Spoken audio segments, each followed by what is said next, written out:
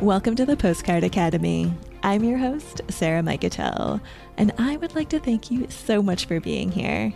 At the time of this recording, my friends in the United States are suffering from a polar vortex. It's actually 60 degrees warmer here where I am on the coast of England than it is in Milwaukee, where my dear friend Megan lives. So Megan, I think that means it's time for you to hop on a plane and come visit me, and I will take you to all the little cute pubs I've discovered, and they all have fireplaces and warm food. Or we can run off to Mexico or Thailand, where today's guest is based. I'm continuing my conversation with travel writer Nardia Plumridge. This year, I've mentioned before on this show that I am pursuing a more freedom-based life. And as part of that, I'll be interviewing more people who have location-independent careers that let them live and work wherever they want. Even if you don't want to spend half the year globetrotting, and I don't really want to spend half the year globetrotting either, you still might want to have more control over your life and how you spend your time and to be your own boss. I know that's something that I really want. And so I will continue to interview these inspiring people who are living those values. Nardia has what many of us would call the dream job. And if you listened to last week's episode on Bangkok, you heard about all the cool little backstreets she's been exploring and writing about for publications like Lonely Planet. And in this episode, Nardia shares how she broke into the travel writing business and offers advice on how you can get your travel writing published. Let's jump back into my conversation with Nardia. So you make a living as a travel writer. Do you remember That is true. Do you remember the first article you got published? Oh, gosh. You know what? When I first started out, which was like many years ago, 2002, I actually started writing for entertainment magazines when I lived in London. And actually, the first magazine I ever interned on was a health magazine, I remember, called His Health. And so I was writing about like wellness, and then I started writing about music and film. And then I got into travel in 2010 when I left London. And it's always been a huge passion of mine anyway, because I really just love people and places, and I love sharing their stories and exploring. So when I went freelance, I don't know, just sidestepping, but I was like, you know what, I just really want to do more travel. And because I'd worked already in the magazine industry in the UK, I kind of understood the process of pitching and all that kind of stuff. So, and I had a background and a bit of a portfolio of writing work. So it was a bit of a sidestep into travel. But what really helped me is I ended up moving to Italy, again, just by complete luck and default. And by my work there, in terms of what I was doing, I just started getting some pieces. And I remember the first piece I got in Italy was for the Florentine, the local English-speaking newspaper there. And again, it was just going through a pitch process. So having ideas, finding the editor's contacts, and just cold calling them type stuff, which is, I think, one of the best ways to try to get some work. Could you walk us through that a bit more? What advice do you have for aspiring travel writers? Like what makes a great pitch? Okay. It's a good question. I mean, look, first and foremost, you have to just do something that ideally is a little bit new and fresh, because so much has been published already. So if you're saying, I don't know, like say with Italy, oh, let's do an article on the Cinque Terre or something. You know, there's a million articles that have been done already. But if you can see a completely different angle, something that's a bit fresh, even about the Cinque Terre or some, new location, that's what will be more interesting, obviously for a reader. So I guess first and foremost for me, I always think, well, what would I want to read? Because I do love reading those sort of pieces in terms of that's how I spend my spare time. And then it's all about exploring too. You have to just be out and about and find the story, because that's part of the role of being a writer or a journalist. So in the work I do for Lonely Planet in Bangkok, one of my tasks every month is pitching travel news stories, and I write at least one a month. So I have to just have my sort of finger on the pulse on the ground, see what's happening, get out and about, speak to people, and just see what's new, what's happening. And then from there, I'll come up for them maybe 3 or 4 ideas every month that I will send via email to my editor, and they send it on to the team, and the team come back and go, love this or love this, and then I get to write it. Is that enough info, or do you want a bit more? Oh, tell us depth? more. I don't know if So you need to have a hook. So that's obviously important. Something fresh. What else are editors looking at for these days? Yeah. So apart from the idea, of course, so you have to have the ideas that are a little bit different. And I think, I mean, sometimes with all these jobs, it can be hard to get into in the beginning because it's really helpful to have obviously some, clips, as they still call it today, some, articles you could send to say, here's some work I've done recently, and they can see the style of writing. Ideally, if you've been, published by someone reputable, it's going to get your foot in the door because they think, well, if they've invested in you and published you, you must be good. So you have to be like, obviously, I guess, a good writer. I know that sounds really obvious, but be confident in your writing to think, I've pitched this idea, but I know I can deliver it. Not I've got a great idea, and they might go, great, do it, and give you a chance, and you just sort of like don't give good copy. Because remember, editors are busy and have jobs, so they're not there to critique your work. Right. They're not there to even like edit your work. They are there to receive what should be perfect copy ready to go, and they might tweak it ever so gently just for the size of the page or whatever it might be. So you do not want to be, for example, if they were saying this is your deadline, like, the 1st of February, 500 words, whatever it might be, the angle that you've pitched and they've agreed on. First, make sure you always meet your deadline. Again, sounds really obvious, but it's not high school. You would never turn around to an editor and be like, oh, can I have an extension? Because they've got their own deadlines for publications, publishing print, and even online. And it needs to be word perfect. Like you do not have any, obviously, grammar mistakes or spelling mistakes. And, you always know you've done a good job if you see something that's published and not one single word has been changed. It means you gave good copy, you delivered good copy. So, yeah, you have to, I guess, have a bit of confidence in what you're doing and just make sure you deliver everything they need on time. And, yeah, even if you have to in the beginning, just give it to a friend or two and say, what do you think? And does it sound okay? But I tell you what I did, which was very helpful with me in my early career, was interning. So I was living in London, I was studying, and I just got out there and did some internships. So my first year magazine was working for a health mag, which I'm into wellness, but it probably wasn't the magazine that was my dreams, but it was a great opportunity. I went in once a week and just helped the editors out and started then getting small pieces to write.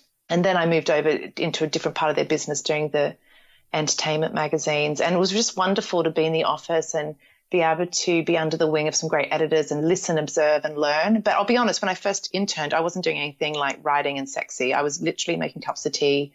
I was cleaning cupboards. I was going through post, all the basic stuff. But I tried to make myself indispensable. And slowly, like I remember the news editor at the time asked me to maybe research news stories for him that he would write, but he didn't have time for all the research. And then the reviews editor sort of was nice to me and said, do you want to start doing some album reviews, which were like 30 or 50 word pieces? And it kind of evolved from there. So I started getting some clippings and I started having some experience that when I started pitching, I could say, well, here's some stuff that I have had published, even though I at the time was doing it for free as an intern. That's great advice. So kind of start small, build your portfolio.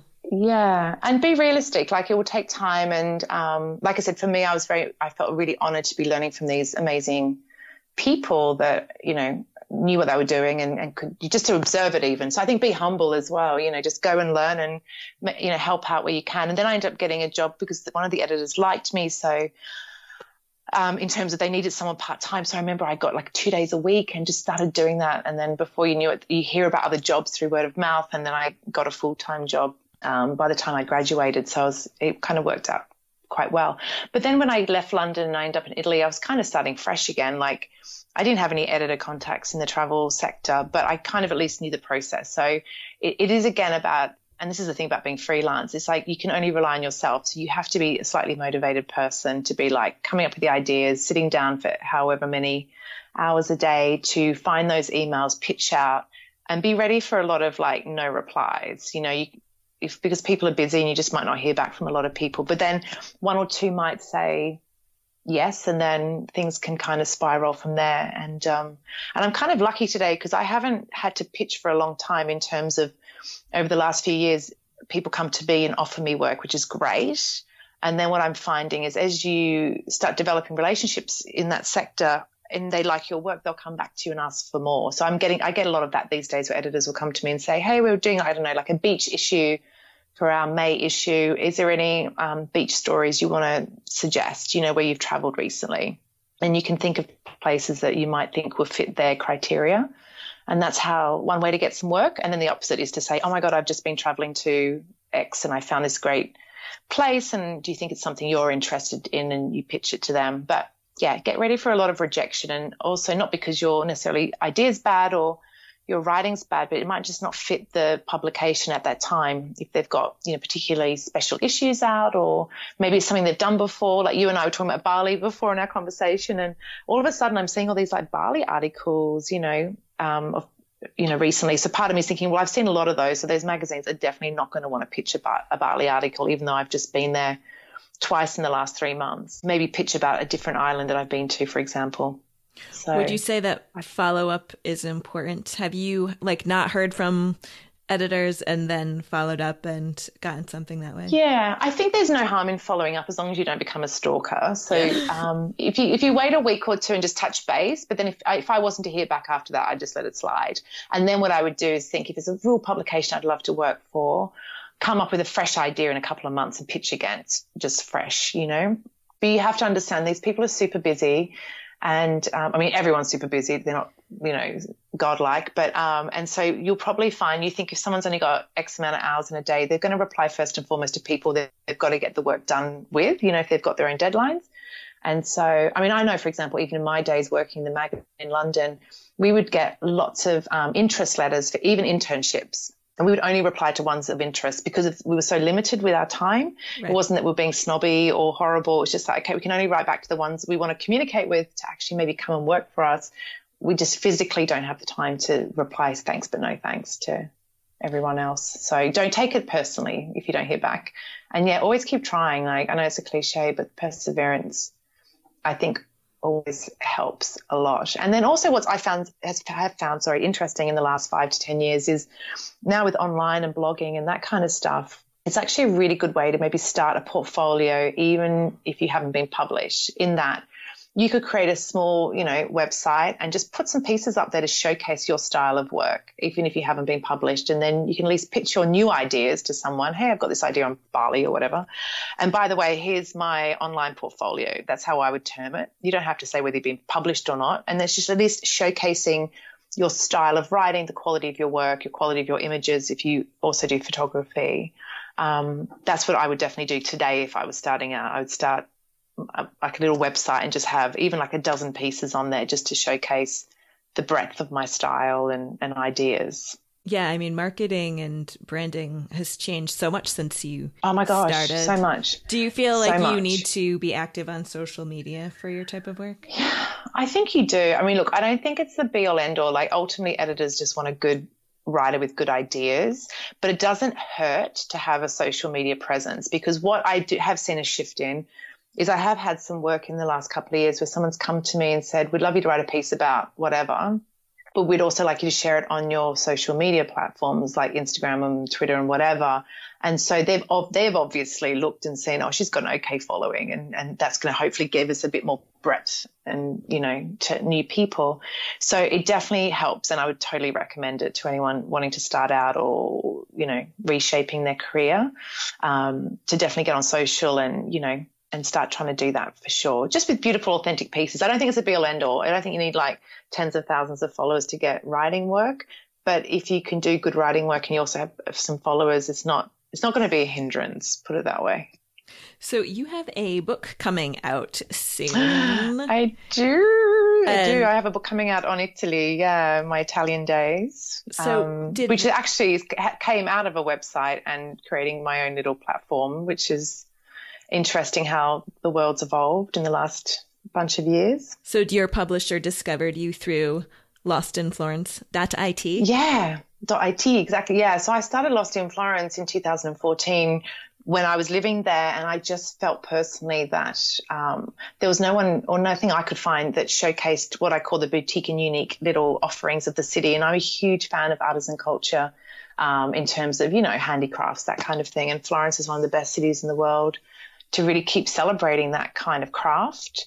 And so I did it out of passion. That's the thing too I should stress. Like, I never did it with a bigger goal. Like, there wasn't like, if I do this, I'm going to get like A to Z. I just went, I'm just going to do it because I really want to share these stories. And it was such a beautiful way for me to also explore the city. It opened up the city for me by meeting local artisans and just telling them what I was doing, and they were all for it. So I'd come and interview them, and I found some local photographers to collaborate with because I'm a huge collaborator and like to just share the experience. And we just had a lot of fun, and I launched it, and it just somehow, I don't know, organically people seem to find it and pick up on it. And so through that, actually, I started getting a lot of first invitations to wonderful events, which started not only being very social, but opened doors to new experiences that I could then go and pitch to magazines or editors about new things happening and have my finger on the pulse of what was kind of trending at the time. And so, yeah, it brought me a lot of work and ultimately a book deal, which is a dream and incredible. And we just finished it late last year. We went to the publishers in November, and now we're in January 2019, and it comes out in March. So I'm pretty excited to finally see it in print. So yeah, you never know, dreams come true eventually. They can evolve in their own special way. That is so exciting. I'm just so curious as to how they discovered your site. Were they just searching for...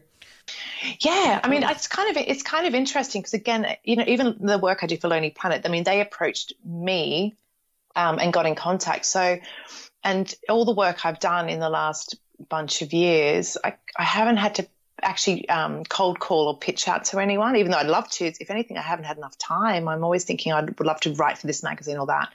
So what I found is I created this website that seemed to get some traction, and maybe possibly through social. You know what? Now I think about it, talk to you, I've never really asked anyone, how did you find me? Like, as in what platform? Mm-hmm. But it definitely came via creating Lost in Florence, and I got a lot of work, obviously, around Florence and Tuscany. But then, for example, now that I'm spending time in Asia, I've got a lot of relationships with people I've written about Italy for, and now I'm just pitching Asian ideas. And so even with Lonely Planet, I was doing work for them in Italy, and I just spoke to my editor who's based in London and said, look, I'm going to be spending less time here. And she was like, I mean, this is without sounding like cocky. She was like, oh, we really love you, and we get great feedback from our departments on your work. Where are you going?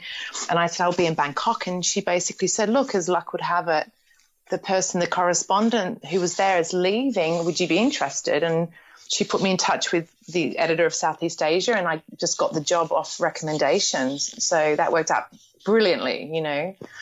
So it's amazing how one thing can lead to another.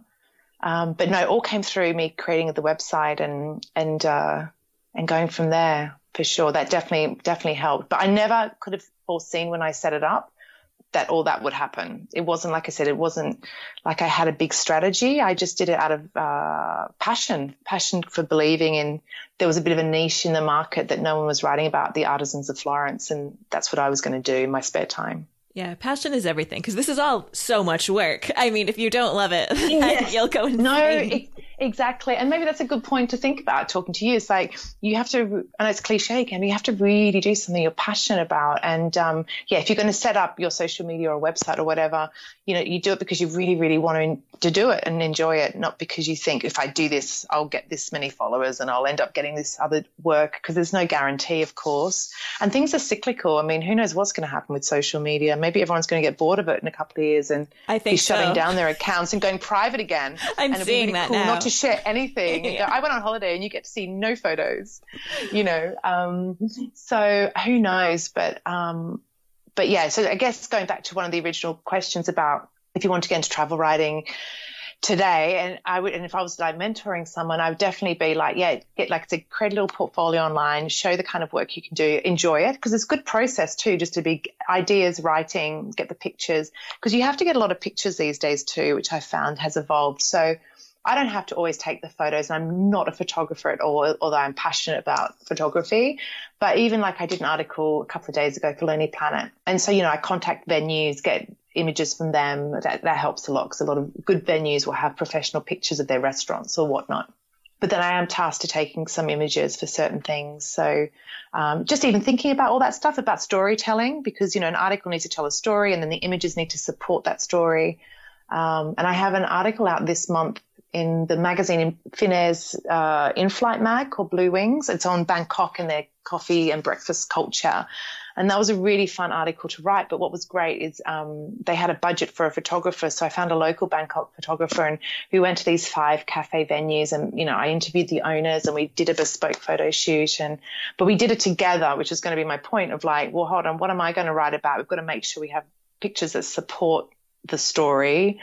And so that's how those sort of collaborations work. So I think if you can set up and start, even doing some of your own work just for the passion, you start learning some of those skills just through your own trial and error. And that's helpful. So fun. So how did you find a local photographer? What's your process when you want to find a local? Total word of mouth. There was a couple of things. And again, I guess, I don't think about this much until talking to someone like you, but you have to be kind of resourceful. And again, I guess use that passion you have to be motivated. So I didn't know anyone there when I moved out, just my partner, of course. So yeah, photographer, asked around. I got actually online as well and Googled like photography groups, and I found on Facebook there was one called the Bangkok Photography group. And so I emailed them and became a member and spoke to the guy running it. And he did a private message to some of his people saying, hey, this is who she is and she's looking for some people. And I met a few that way because, again, I had to meet them and see, can I work with you and what's your photos like? Because a photographer, as you probably know, the styles can be very, very different for what you might need and the publications you're working for. And this article is for Finnair, so it's got a very Nordic styling. So it's got a certain, kind of way with light and that kind of thing. But I ended up finding Stephen, who's wonderful. We've become friends, and I'd work with him in a flash tomorrow through one of the coffee shops, actually, I was writing about, which is set up in a homeware store. It's really, really cool. It's called Luca. It's one of my favorite places in Bangkok to recommend. And it's like a 3-4 story kind of like contemporary building, and there's a little photography studio up the top, and that's Stephen's studio. So when I was there one day, I just went up and knocked on the door, and there were these 2 girls there, and I just asked about it, and they gave me his details, and I just contacted him like out of the blue, something like cold called him, so to speak, saying, this is who I am, and I've been commissioned to write this article, and I'm looking for a photographer to take the pics, and would you like to meet for a coffee? And so we did, and I saw his work, and we got along great, and he got the job. So I had to obviously pitch him, so to speak, or to my editors in Finland and be like, this is the guy I think would be perfect. And he obviously had a portfolio being a professional online, so they loved his work and gave him the job, and then we did it. And that's what's quite nice now, because, for example, in the future, as I mentioned, I'd work with him again in a flash. So if you can start building up a little repertoire, or whatever the term would be, of contacts for that kind of work, that's sort of helpful when you need it. Because a lot of people do. Some people have budgets these days, so, to give a professional photographer, although sadly I'm finding a lot of publications ask if you can supply images. So it's handy if you don't mind taking a picture or two, or at least have the kind of personality that's happy to reach out to people, like a venue, to say, this is who I am, and do you have any press pictures we could use for this article? Yeah, that's a good tip, to reach out to them. Although I've seen your photography on your site, and it's beautiful.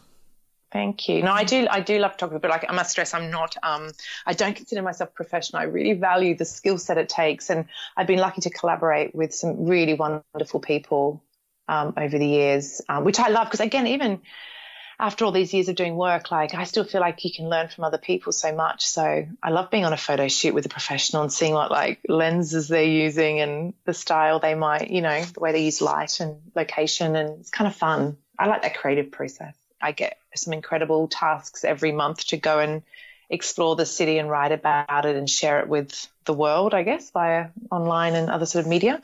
That's been really fun to do. And what I found with Bangkok, it is very much a contemporary city. It's very much evolving. It's like sort of contemporary culture.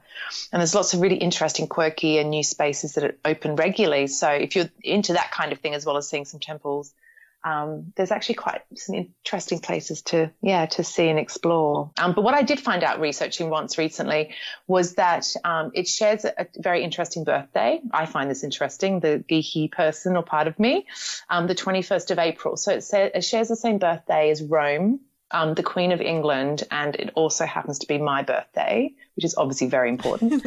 I say jokingly, but no, I found that interesting, like, the 21st of April. So that's a quirky little fact that's good for writing articles. And again, going back to some of the writing tips, it's good when you write stuff to find something a little bit unusual or odd, or just something interesting, especially to open a piece. But one of the things I found the most interesting when I first came here years ago was how they have Buddha time. So this is something you might have experienced. Like, they actually, how we in a lot of the Western world work to the Christian calendar, the Thais are actually 563 years ahead of us.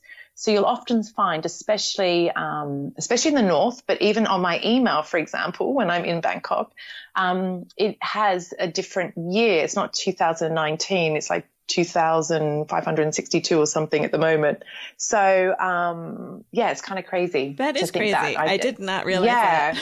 I should go back to my email. I don't know if it shows up. Yeah. So let's have a look. We've got 2,562. That's what year we are currently in Thailand. And so what that for me as well is, I find, reminds you that there's a beautiful world out there with lots of different religions and cultures and lifestyles. And it just, brings it to light quite a bit more. So there are a couple of facts I find quite interesting. And just be ready to explore back streets, street food, temples, and all that kind of stuff. Yeah, it's a fun city. It's definitely an adventure. I've seen a little preview of Nardia's book, and it is beautiful. So definitely be on the look for it this spring. All of Nardia's tips on how to break into travel writing can be found on postcardacademy.co, where you can also download my free guide to finding the best airfare at postcardacademy.co/airfare. If you enjoyed this episode, please tell a friend about it. That is the best way to grow the show. That's all for now. Thanks for listening, and have a beautiful week wherever you are.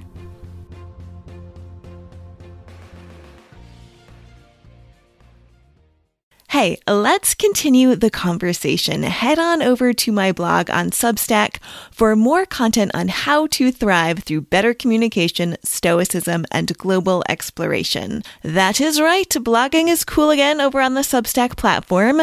There you can chat with me in the comments, and I have plenty of bonuses for paid subscribers, or you can just read for free. So click the link in the episode notes to access the Substack Live Without Borders.